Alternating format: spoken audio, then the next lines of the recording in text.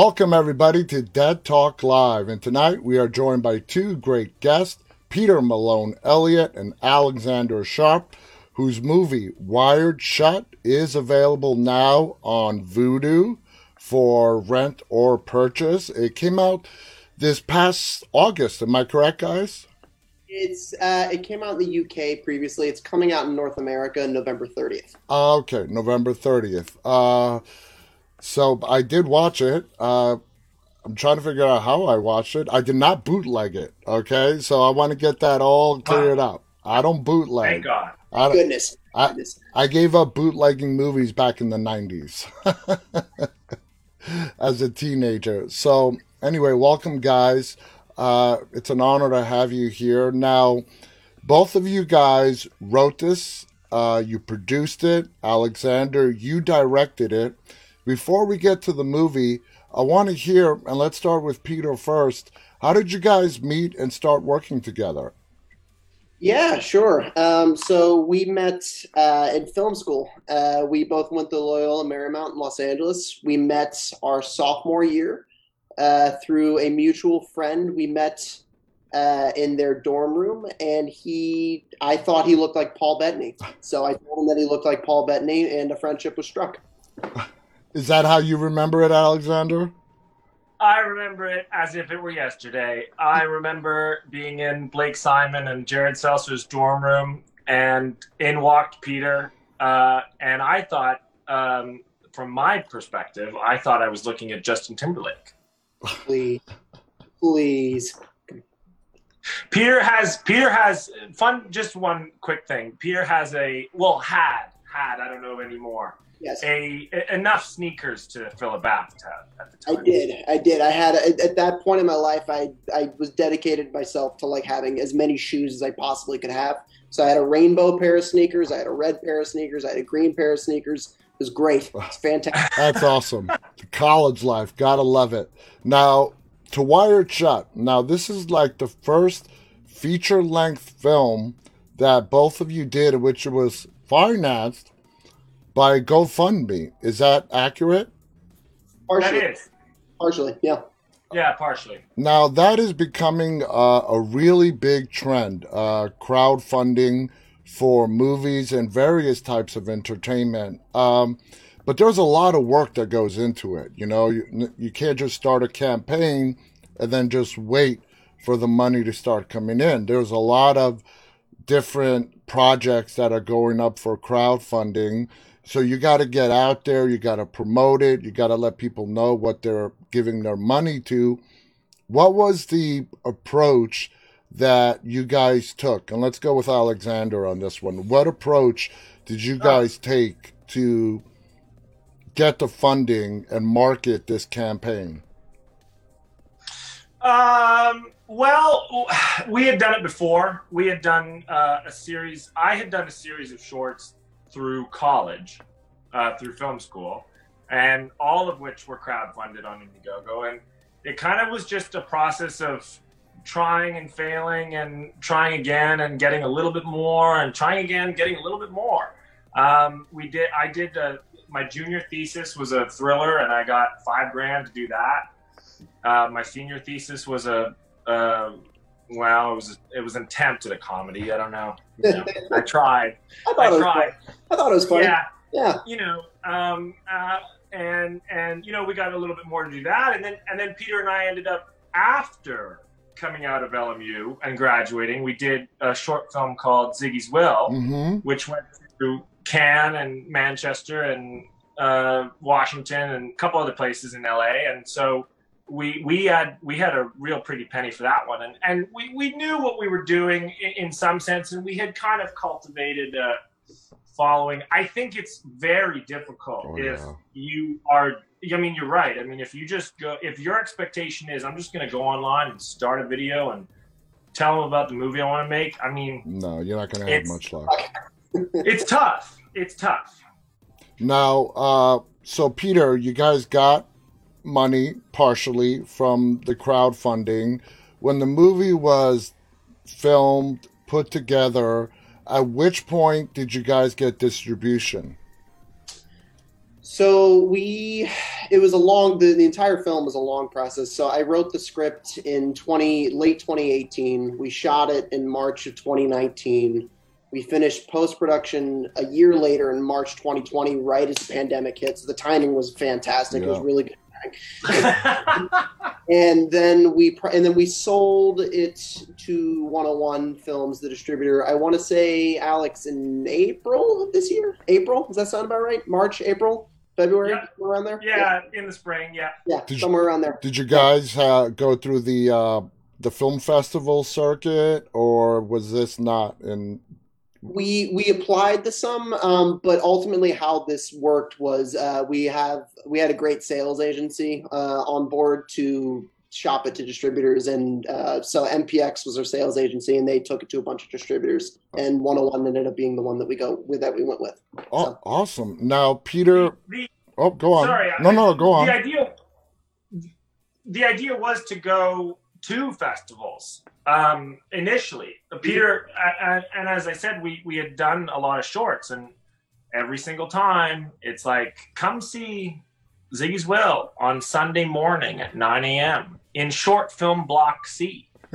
In a series of 7 short films in sequence. I mean, it's like, who comes to that stuff? You know what I mean? So it wasn't out of spite, but it was, in order to be taken seriously, we wanted to do a feature, because it was like Friday night, Peter and Alex, 7 p.m., main auditorium, debut feature film. Mm-hmm. So we were like, we got to do a feature. Yeah. I mean, and so, and then COVID happened, and then we kind of had to recalibrate. Oh, yeah. We landed distribution instead. Exactly. Yeah. And the whole industry is still undergoing a change with COVID. Now, Peter, you have quite a few acting credits. Now, when you got out of college, was your intent to solely be an actor, and then you got into writing and doing more behind the camera work? Or was quite the opposite, actually. I've always known it was going to be writing. I did acting. I kind of fell into, I don't act anymore, but I did acting for a little while, and I fell into it because I had a writing teacher that told me that, very wisely said that all writers should take an acting class at least once, to get a handle on dialogue and how to talk to actors and blah, blah, blah. And I ended up really liking it. So I pursued that for a few years, 3-4 years, and we did our short film together, which I was the lead in, which was a lot of fun for me. And I did a play that I was the lead of that I got produced back in LA. But I ultimately decided that I wanted to focus exclusively on writing. Yeah. Awesome. And now for Alexander, you're the director of Wired Shut. I assume that was, predetermined before you guys, even while you were writing the script. What, out of college, what was your journey? What was your expectation? Did you want to be behind the camera directing? Is that where your passion was? Yeah. I was one of those kids on the kids with a camera. I mean, I was one of those kids with a camera who, would invite their high school friends after class to shoot shoot 'em up things on the street, and we'd cause a ruckus, and the neighbors would be seriously alarmed. And it's like, no, they're Nerf guns. It's no, I was always fascinated by, well, actually, that's not necessarily true. I should go back for a second. My sister, where it all started for me, certainly after college directing, yes. But my sister, I think, is to blame, because she always knew she wanted to be an actress. She's in the film. Mm-hmm. She plays Emmy. And she started taking acting classes at a very early age with Michael Bublé's sister, actually, Crystal Bublé. Wow. Very talented actress. Yeah. And I didn't really know what I wanted to do. I was convinced I should be doing archaeology because I watched Indiana Jones. A few too many times, probably. Yeah, probably just a couple. And so I just decided to go along with it. So I did a little bit of acting like Peter. I think we share that. I don't know. It was fun and it was cool, but and then it was about making short films so that I could act in them. and play, my version of James Bond at the age of 13. And then it was like, oh my God, I actually like composing covering a scene and figuring that out. And then I started looking up directing, and then I decided, okay, I'm going to direct. Nice. And then I went. Nice. Now, you guys both being in college together and then graduating, getting into the real world, and you guys start doing these short films. Peter, how valuable was the education as opposed to on-the-job experience when you guys finish college and you're out there and you're making these shorts professionally and then eventually leading to full feature films? So sorry, just to clarify, you're asking me the difference between, the education, the classroom, as opposed to being on the field, getting set experience. Yeah. Well, so I was a screenwriting major at LMU, so a lot of my classes were, classroom based writing, writers, rounds tables, workshopping, etc. So my on-set experience in college was somewhat limited. We had to do some production work as a screenwriting, but it was mostly writing for obvious reasons. So I didn't have a lot to compare it to when I got out of school, and then I started acting and doing shorts and doing commercials and whatnot and going on auditions. And I saw that as valuable as it is to learn about the art and craft, the baby goes out with the bathwater once you're out in the real world, and you have to adapt and use everything that you've learned in a completely pressure cooker scenario that school that you don't always learn in school. So doing shorts was, before Wired Shut, was a really valuable experience. And I think, I won't speak for Alex, but I learned a lot about how to write for actors and how to be an effective person on set through shorts before we got to Wired Shut. Nice. Now, Alexander, is it okay if I call you Alex or you Alexander? Please do. Okay. Because you sound like my father if you call me. Yeah, my brain just goes to Alex. Now, Alex, the movie's coming out what date exactly again? November what? 30th. 30th, at the end of the month. Now, for people that are watching this and are hearing about Wired Shut for the first time, in your own words, describe what Wired Shut is about. Ooh. Oh, wow. I feel like this is going to be interesting because I'm going to be looking at Peter the whole time to make sure he's not going to don't mess this up. Yeah, I know. Well, Wired Shut is a home invasion. It's a through and through home invasion thriller. It follows a notoriously washed up, previously plumed novelist. His wife hates him and has divorced him. His daughter hates him. He has been excommunicated from society back to his mountaintop $15 million treehouse. And so, and to boot, his jaw is wired shut and he has to drink his dinners through a straw. That's because he's recuperating from surgery. That's correct. Prior to the film's opening, he gets into a car accident.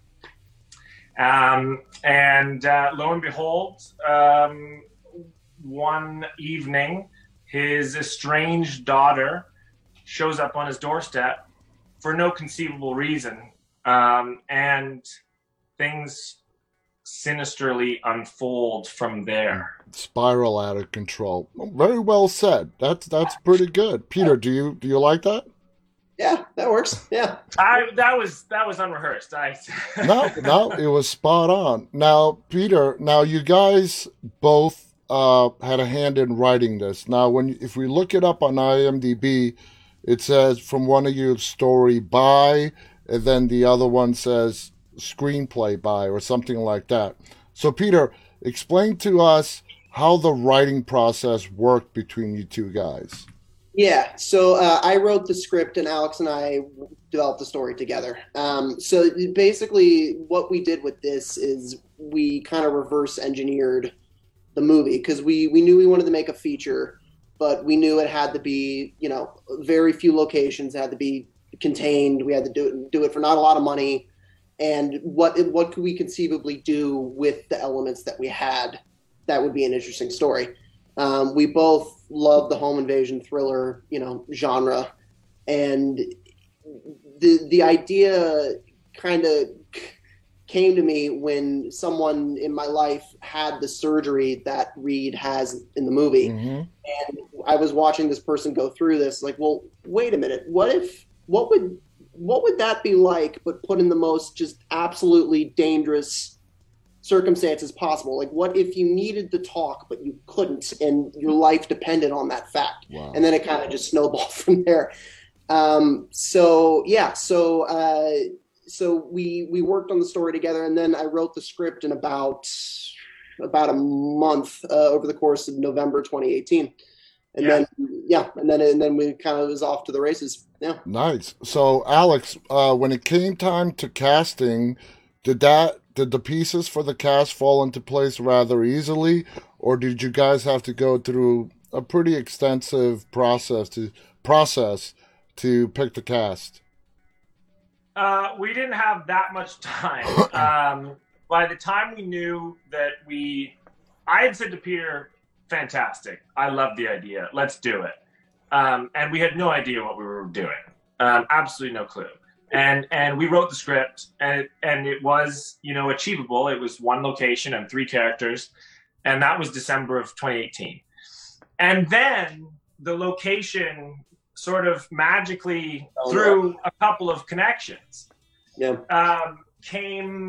sort of surfaced, and we were like, we have a 2-week window in March, which is a couple months away, to shoot. Oh, wow. Because we were trying to shoot, and all we had was a script. And so we were like, do we do this now, or do we kind of take our time and maybe spend a year, shaping it, and we just said, you know what, it's now or never. No, casting went very quickly. It was Natalie was written in to the script as Emmy. Reed and Preston were cast pretty quickly. We didn't have a lot of. We had self tapes come in, and we did our due diligence of looking through casting workbook and all the casting websites. And it starts with the headshots, and then it goes to the reels, and then it's bringing them in. But I'll tell you what, as soon as Peter and I saw Blake Stadel as Reed, and as soon, especially the great Beytash Fazlali as Preston, we cast them pretty much right away. Yeah. Awesome. Now, Peter, of course, doing any kind of medium to low budget film, everybody has to do more. This is not a studio film where you have a crew of 300 to 500 people. You have PAs their job is to wave a flag or something like that, and everybody has to wear multiple hats. Yes. Explain to the people how much hard work is involved to put together a medium low budget film, but yet bring your vision and Alex's vision to life. Explain to us how hard that is. It's very hard. So as you said, usually a production, there's multiple production companies, there's the studio, there's a large phalanx of people to do everything.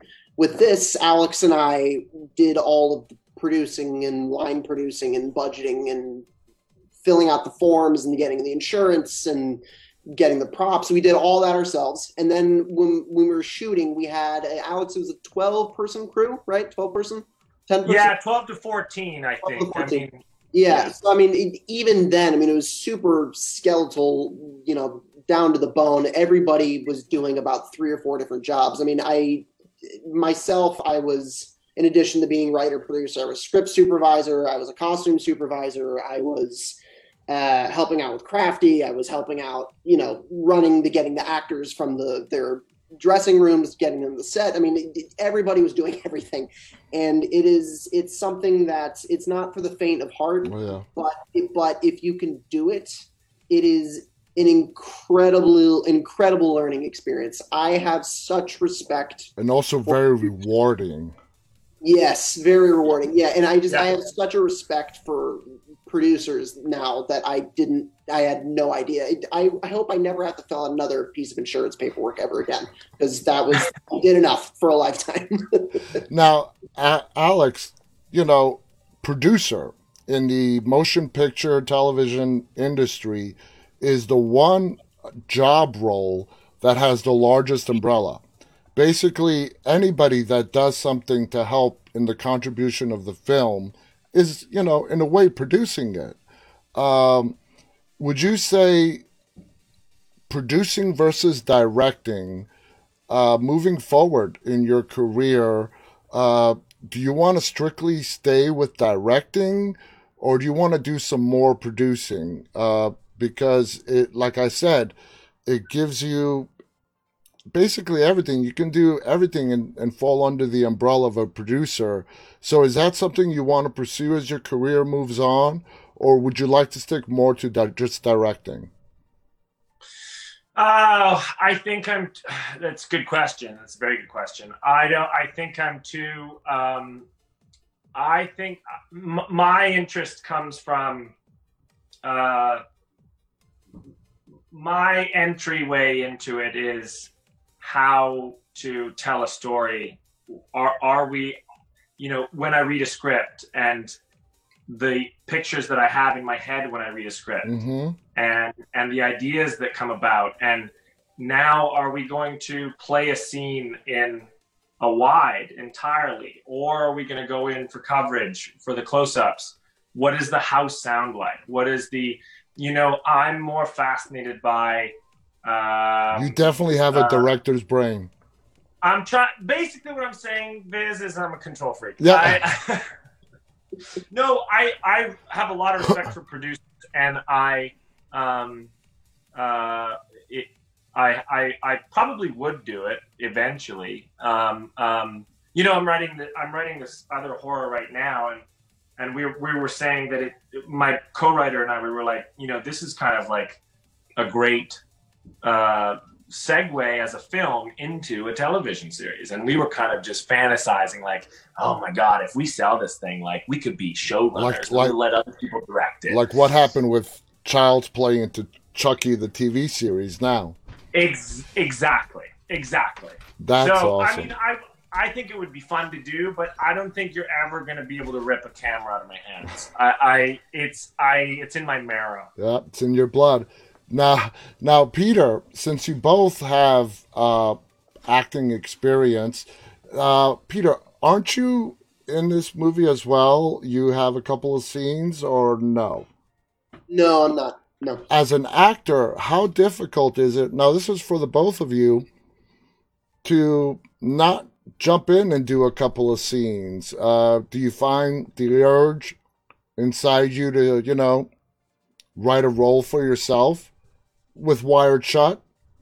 Maybe initially when I was still kind of pursuing acting, maybe I was thinking about it a little bit, but no, I honestly, John, the acting bug has completely left my body. Okay. It's really interests me anymore. So no. Which is a real shame, because he's quite good, and I maintain that. Just for the record.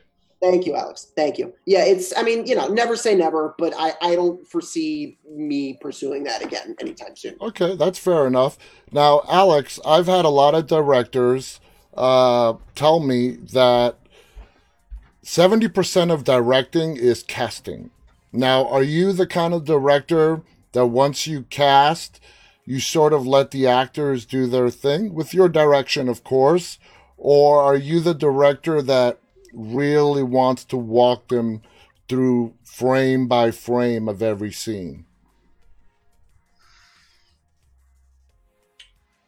I should probably ask this to Peter. He'll, a more objective answer. Probably you're going to get something a little bit more objective. Firstly, if that's true, I agree with that. I think. What did you say? 75%. 75% is casting. I 100% agree. I 100% agree. Actors solve so many problems for you, you know. I'm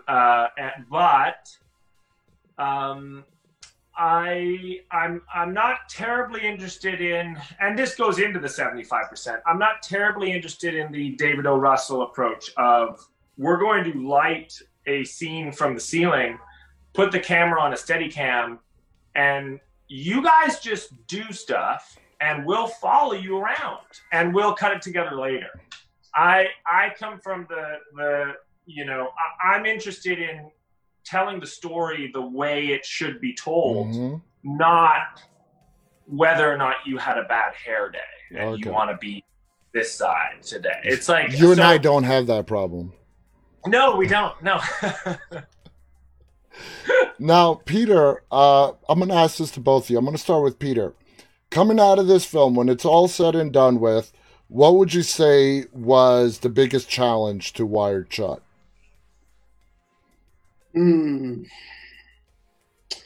Well, I kind of screwed us in the sense that I wrote a movie that took place basically all at night, and we had to do very, very long night shoots. So each day was 12 hours, and it was from 6 p.m. to 6 a.m. Wow. You know, the first night or two, the adrenaline's gone. It's like, all right, yeah, we're good. Woo-woo. And then like the third or fourth night, the eyes are droopy. It's like, oh my God. So it was definitely a bit of an endurance run. But I mean, that said, it was just an incredible experience. I wouldn't take back or redo any of it. You know, it was just wonderful. Now, Alex, as director, what was the biggest challenge that you had to face doing Wired Shut? It's fun. Is it boring if I say also staying up all night? No, not at all. I mean, in fact, if that was the biggest challenge that you guys had to face, it sounds like you guys had a pretty smooth shoot. Well, it was the most memorable challenge. Yeah. It was the most memorable challenge. It was both of our first feature films. Yeah. And no matter how you approach, I think, your first feature, even if you've done a series of shorts, the thing that really was disorienting for me was the sheer length of these shoots. I had never really shot a short beyond, 3 days or, 2 weekends with a week in between where I could just, because that was film school, right? Yeah. Shot on the weekend. But this was 2 weeks back to back, and coupled with everything is not chronological. So, I mean, you go, I mean, day one, Peter, we shot the middle of the script, and then day two, we shot the final scene of the script. Yeah. And then day three, we went back to the beginning of the movie. No. So it's, I mean, that was it was like, you have to kind of like remember where you are in the story. Now tell us, Alex, for Wired Shut in particular, why did you shoot it out of sequence? Well, boringly, it's about efficiency. And so, we have this house, we have the script. In just about any house, you've got everything you need in this script that's about a house. You've got Reed's office. You've got a room for his bedroom. You've got a kitchen of some sorts. And so you break up the script and block it all together based on location. So one day would be solely in Emmy's guest room. Mm-hmm. One day would be solely in the kitchen. One day would be solely in Reed's office. So that you don't have to keep go moving back stuff and gotcha. You know what I mean? Yeah, and something else just to kind of add to that. I mean, we both got really lucky because shooting a feature film in 12 days is just objectively insane. There's a lot of ground to cover, and we wouldn't have been able to do that if our 3 actors weren't just ready to rock and roll. I mean, we did a lot of pages every day, and Natalie and Blake and Baytash just were ready to rock and roll as soon as we hit the ground. Nice. And they delivered performances that are incredible, but they were also so ready. We didn't have to do a lot of takes and draw things out of them, which if we had, I don't know if we would have been able to finish the movie in time. Gotcha. Yeah. Gotcha. Now, I asked Alex to give us the synopsis earlier of the film, which he did wonderfully.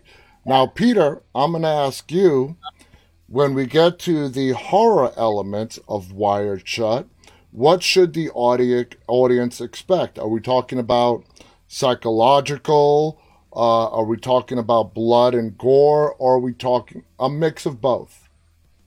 It's definitely a psychological type of thing. I would say for your viewers, the first two acts are a slow burn psychological thriller, and then the third act into the climax is when things really, really start to ramp up and the pacing gets much more quick. Okay. Probably what I would say. Yeah. Now, this goes for both of you, but Peter, I'm going to ask you, are you both lifelong horror fans? Do you particularly are you fans of horror? Or did this script fall into place and the horror elements just worked best? I love psychological thrillers with a little bit of horror in them. I think things like Misery, things like a big influence for us was Cape Fear, that movie, which is, Robert De Niro. Robert De Niro, the Scorsese remake. Yeah, and it's a psychological thriller, but with horror in there, and so kind of that perfect blend of the two. So those were two big influences that we were looking at in terms of the type of horror that we wanted to do. Now, Alex, when while directing, what did you draw on any prior horror films? Like Peter just said, it's a psychological thriller. Did you draw on any, of your favorite psychological thrillers from the past to help you direct this? I would say, Peter and I saw Cape Fear together at the same time for the first time. And it was at that moment that we turned to each other and said, oh my God. And it hadn't occurred to me that, I don't know why, but it hadn't occurred to me that you could just have the final, it didn't occur to me that you could do a family drama that became a psychological thriller. And then for the final 30 minutes, be pure, sensationalistic, sadistic, psychological and physical violence with a maniac that's gone off the deep end, and there's no real more story. It didn't occur to me for whatever reason, and it was that kind of just a little bit of an over the top villain, just for fun. It's not like so realistic but it's also not completely laughable. It's kind of the balance of Max Cady or even, dare I say, the Joker. It's one of those guys who you are terrified of, but you can't wait to see him again because he's just so deliciously evil. The trick balancing it being super heightened and stylized like the Cape Fear type Max Cady thing, but also not have it devolve into being a mustache twirling supervillain. Gotcha. Right? Gotcha. But there are I certainly was on set shooting, and I was, this kind of feels a little bit like Saw, and this kind of feels a little bit like Misery, and I didn't want to do. I am a fan of horror, just to say, but I didn't want to. I didn't want to do a gore-filled splatter fest just for the sake of doing it. I wanted to tell a story, as Peter did, about a father and a daughter, and I wanted to start there, and I wanted to set the playing board, and then I wanted to take a baseball bat to the board itself and have everything go crazy. So it kind of, I hope it's a lot of things, but I don't know that it's through and through horror. Okay. Now, there's not a lot of dialogue in Wired Shut because, like you just said, the character is recuperating from surgery. His jaw is wired shut while he recuperates. So that leaves the actors, and you as a director having to work with movement and visually setting up each scene. Having little dialogue, would you say that is helpful, hurtful from a filmmaker's point of view? Like, I think Taylor Sheridan, Peter, correct me if I'm wrong. I think he said he's allergic to exposition. Yeah. I loved when Peter told me. I love telling the story with images. I love silence. I'm obsessed with it. I think it's beautiful. Not to say that I don't appreciate and equally adore, the work of the likes of Aaron Sorkin, where it's just like Gatling gun verbally. But what really moves me is cinematic silence and how to tell the challenge of how to tell a story visually in sort of tableau frames. And it's like, if you can, I think the best movies are ones that you can mute them and still understand what's going on. That's my personal opinion. In fact, and I was just going to say, I had a guest like last week who said, for any director, you would recommend go back and watch every film from the silent film era. Yeah. Because you can tell a story with absolutely no words, and it's all body movement and the cinematography itself. Yeah. It was a big challenge for me because I love dialogue. So says the writer. we were like this the whole time, John. We were. No, it was a challenge approaching a story that by the hook, conceptual hook, there wasn't going to be a lot of dialogue, and it was one that I was initially reluctant and kind of scared about a little bit. But then I really started to embrace it and lean into it. I mean, I think in the film there's 5 or 6 scenes with substantial dialogue. I mean, and one of them is I can't talk about it without giving it away. But there's a scene where there's a long monologue, and that's like 40%, 50% of the film's dialogue. So it was a lot of fun doing a movie with not a lot of dialogue, and it really taught me the importance of silence, like Alex was saying, and that a really well-crafted moment of cinematic silence can do wonders and say something and communicate something better than great dialogue could sometimes. I totally agree. Now, Peter, when you guys started Principal Photography, of course you had the script in hand. Did you guys adjust in the moment when you were there and you were actually shooting and you had the script, and then it came time to shoot a particular scene, and Peter, you turned to Alex, or Alex turned to Peter and said, you know what, the way we have this on paper just doesn't feel right anymore, and let's make a little bit of a change. Did that ever happen, Peter? No, I was like Aaron Sorkin. You have to say it exactly the way I wrote it. No. No, yeah. I mean, there was definitely a couple of scenes where we had to tweak some things because just some dialogue wasn't quite working. There were a couple of moments that didn't quite exactly work. And we had to think on our feet. Yeah, I mean that's kind of the beauty of filmmaking, right? Is you have to be able to adapt and constantly evolve. Yeah, and the script is a living organism. It's not. I love novels, and I just finished writing one, but a script is not a novel. No. It's something that's meant to be built upon. Exactly. And, yeah. So yeah. Alex, in the post-production phase, was it the both of you going there and going through the whole post-production? Was it just mainly you, Alex? Who was there in post-production?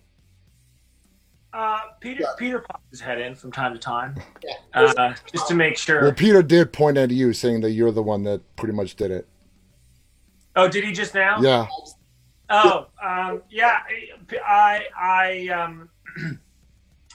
We had. I mean, I'm in Vancouver. Peter's in LA, now New York. But I did an assembly cut from my desk, just over there.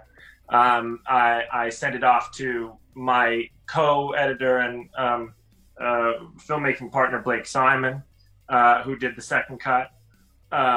My sound designer, Greg Summers, who did a fabulous job giving the house a character, is over in White Rock in British Columbia. I mean, it was all kind of mostly here. And it wasn't until, I mean, Peter, it wasn't really until I came down to LA to do visual effects at Therapy with Jeff, where you really got to kind of enjoy it in its, I mean, that we were, at that point, we were, you know, painting out the house, neighboring house outside, because we shot in a neighborhood and we needed to make it look like it was isolated. So almost every shot in the movie is a VFX shot, because we got to go and get rid of houses that were next door. Okay. Now, you know, Alex, this is, like you said, your first feature film. You had done a lot of shorts beforehand. Did you have any butterflies when you started, you know, principal photography? Did you get nervous? Did you psych yourself out about this being your first feature film? I'd be lying to you if I told you I was not nervous. I absolutely was nervous. They were... I like how you said butterflies. When I was acting in high school, and I'll never forget it, my drama teacher in grade 12, Christina McAllister, would say to us, you should if you're serious about pursuing acting, you should always feel butterflies. When you're standing on the curtains just off stage left or right, you should you should feel butterflies before stepping on, because that's how you know you're good. It's when you don't feel butterflies. It's when you're not, you know, somewhat unsure of what's going to happen. It's a you know, if I would say cocky, too cocky. That's, you know, that, yeah. If you're so arrogant, an expert, you know, then, and I think there's some truth to it. So I hope to always be challenging myself, and I hope to always be pushing myself, because I think it leads to the best work. I don't want to ever get comfortable and just sort of call action from a chair. You know, I want to be in the van at 6 a.m. going out to see what location we might shoot at. Nice. Now, Peter, moving beyond Wired Shut, as a writer, do you want to explore a lot of different genres in your writing, screenplays? Do you have a special affinity now that you did Wired Shut for horror? Where do you see yourself going in regards to your writing and genres in general?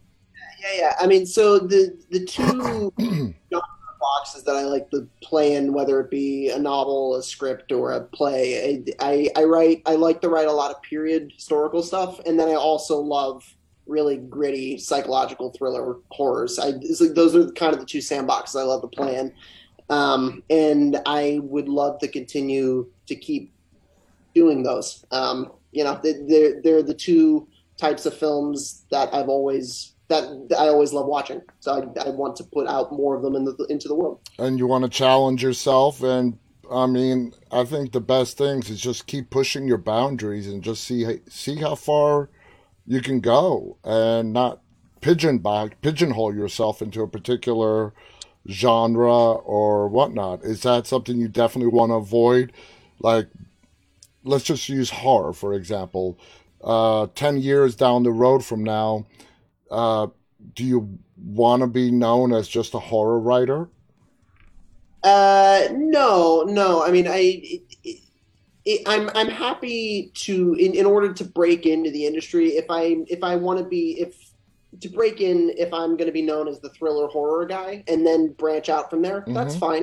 But in 10 years, no, I would like to have a more extensive body of work than just horror, just thriller, you know, et cetera. Exactly. Now, Alex, you touched on this earlier about, you know, shorts to feature. Of course, it's a longer shoot, but tell the fans out there, you know, what other differences is there from shooting a short that might be 2 to 5 to 10 minutes, maybe a little longer, to a movie that is 80, 90 plus minutes? Besides the number of days it takes to shoot, Is there really any other difference? For me, there wasn't, and I don't. I want to be careful by saying that.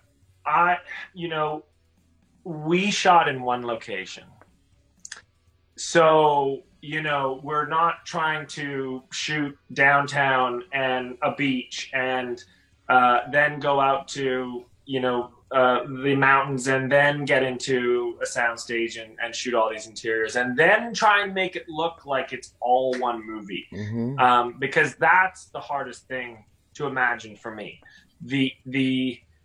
That's tricky to answer because I was in one house for 2 weeks and it relatively looks the same, all the way through. I mean, when it's daytime, it's daytime, and when it's night. And so we had 2 looks for one for each. It really just was longer. Okay. I approached it the same way. Now, Peter, when you were writing the script and it came to where you were describing the visual imagery that we see in the movie, in regards to some horror scenes, let's call it, were you very specific on how you wrote down each scene, especially in a movie where there's not that much dialogue? Yes, yeah. The challenge of writing a movie like this, where there's not a lot of dialogue, is the action descriptions that you have to write, they have to be incredibly lean and quick and snappy, but they have to be very all-encompassing, and there has to be a lot of nuance in there. So it was quite a challenge doing that. In terms of, I can't really talk about the climax of the movie. No, yeah. There's a very specific moment that I was probably one of the harder visual things I've ever written in terms of how to communicate on the page what it was going to look like, because I wanted Alex and whoever else read the script, I wanted it to be an experience, right, and not just a blueprint for to build a house, right. I wanted the reader to experience the pain of the climax and the terror of that climax. So it was really about kind of milking the language for all it was worth, without it coming across as like novelistic. Okay. It was about. Now, how receptive would you say Alex was to how you wrote the words on the page and him transforming them into visual motion picture? I don't know. Be nice. Let's pretend he's not here. I'll just take a laugh. Yeah. Yeah. I can say in all honesty, the movie wouldn't be what it is without Alex. I mean, Alex, I am so lucky to have a creative partner like him that so in my brain and knows how to execute exactly what I'm thinking, and not only execute it excellently, but elevate it and make it so much better than I thought it ever could be. So I'm forever in his debt. You can't get a better compliment than that, Alex. I'm gonna take it. You're gonna take it. Now, this to both of you. Was there any symbolic significance that you guys placed into Reed because he was unable to speak? Anything that is symbolic to him that we sort of see throughout the film, or see bits here and there that is significant to Reed's character? Yeah, I mean, from a writing standpoint, I mean, as Alex kind of mentioned earlier, I mean, the heart of the story is the father-daughter trying to desperately reconnect and not being able to, and then that's the nugget within the genre trappings, right? And the fact that he wants to connect with his daughter so much, but he physically can't and emotionally isn't equipped yet quite to, but he wants to. That's the push-pull that I think is the kind of the emotional engine of the movie, I think, from a writing standpoint. Absolutely. And not only that, he wants to reconnect, and he wants to. What Reed really wants in the movie is all he wants to do is apologize to his daughter for the past. That's all he wants to do, and as Peter said, he physically cannot. So what does he decide to do? He decides to return to what he knows how to do in his marrow, deep within he's going to write her a letter instead. Mm-hmm. And then what do Peter and I do? We give him writer's block. That's so severely neat. crippling writer's block. That is so neat. But it plays so well for the film. Now, we're all pretty much out of time, but I want to ask you before we go, I'm going to start with Alex, okay? We're 13 days away from premiere, all right? Your first feature film. What are you feeling right now?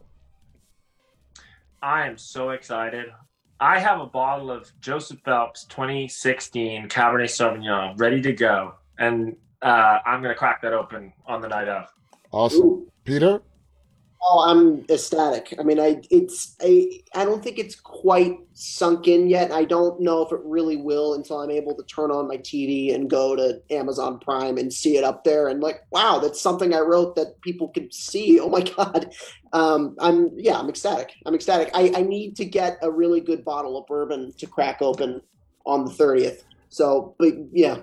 Alex, thank you. The website that I usually go to if there's a movie that I want to see and see where it's streaming, this website, Just Watch, it has the movie only being available on Vudu. Can you guys clarify where can people go to watch Wired Shut starting on November 30th? Alex? Easiest place to go is Amazon Prime.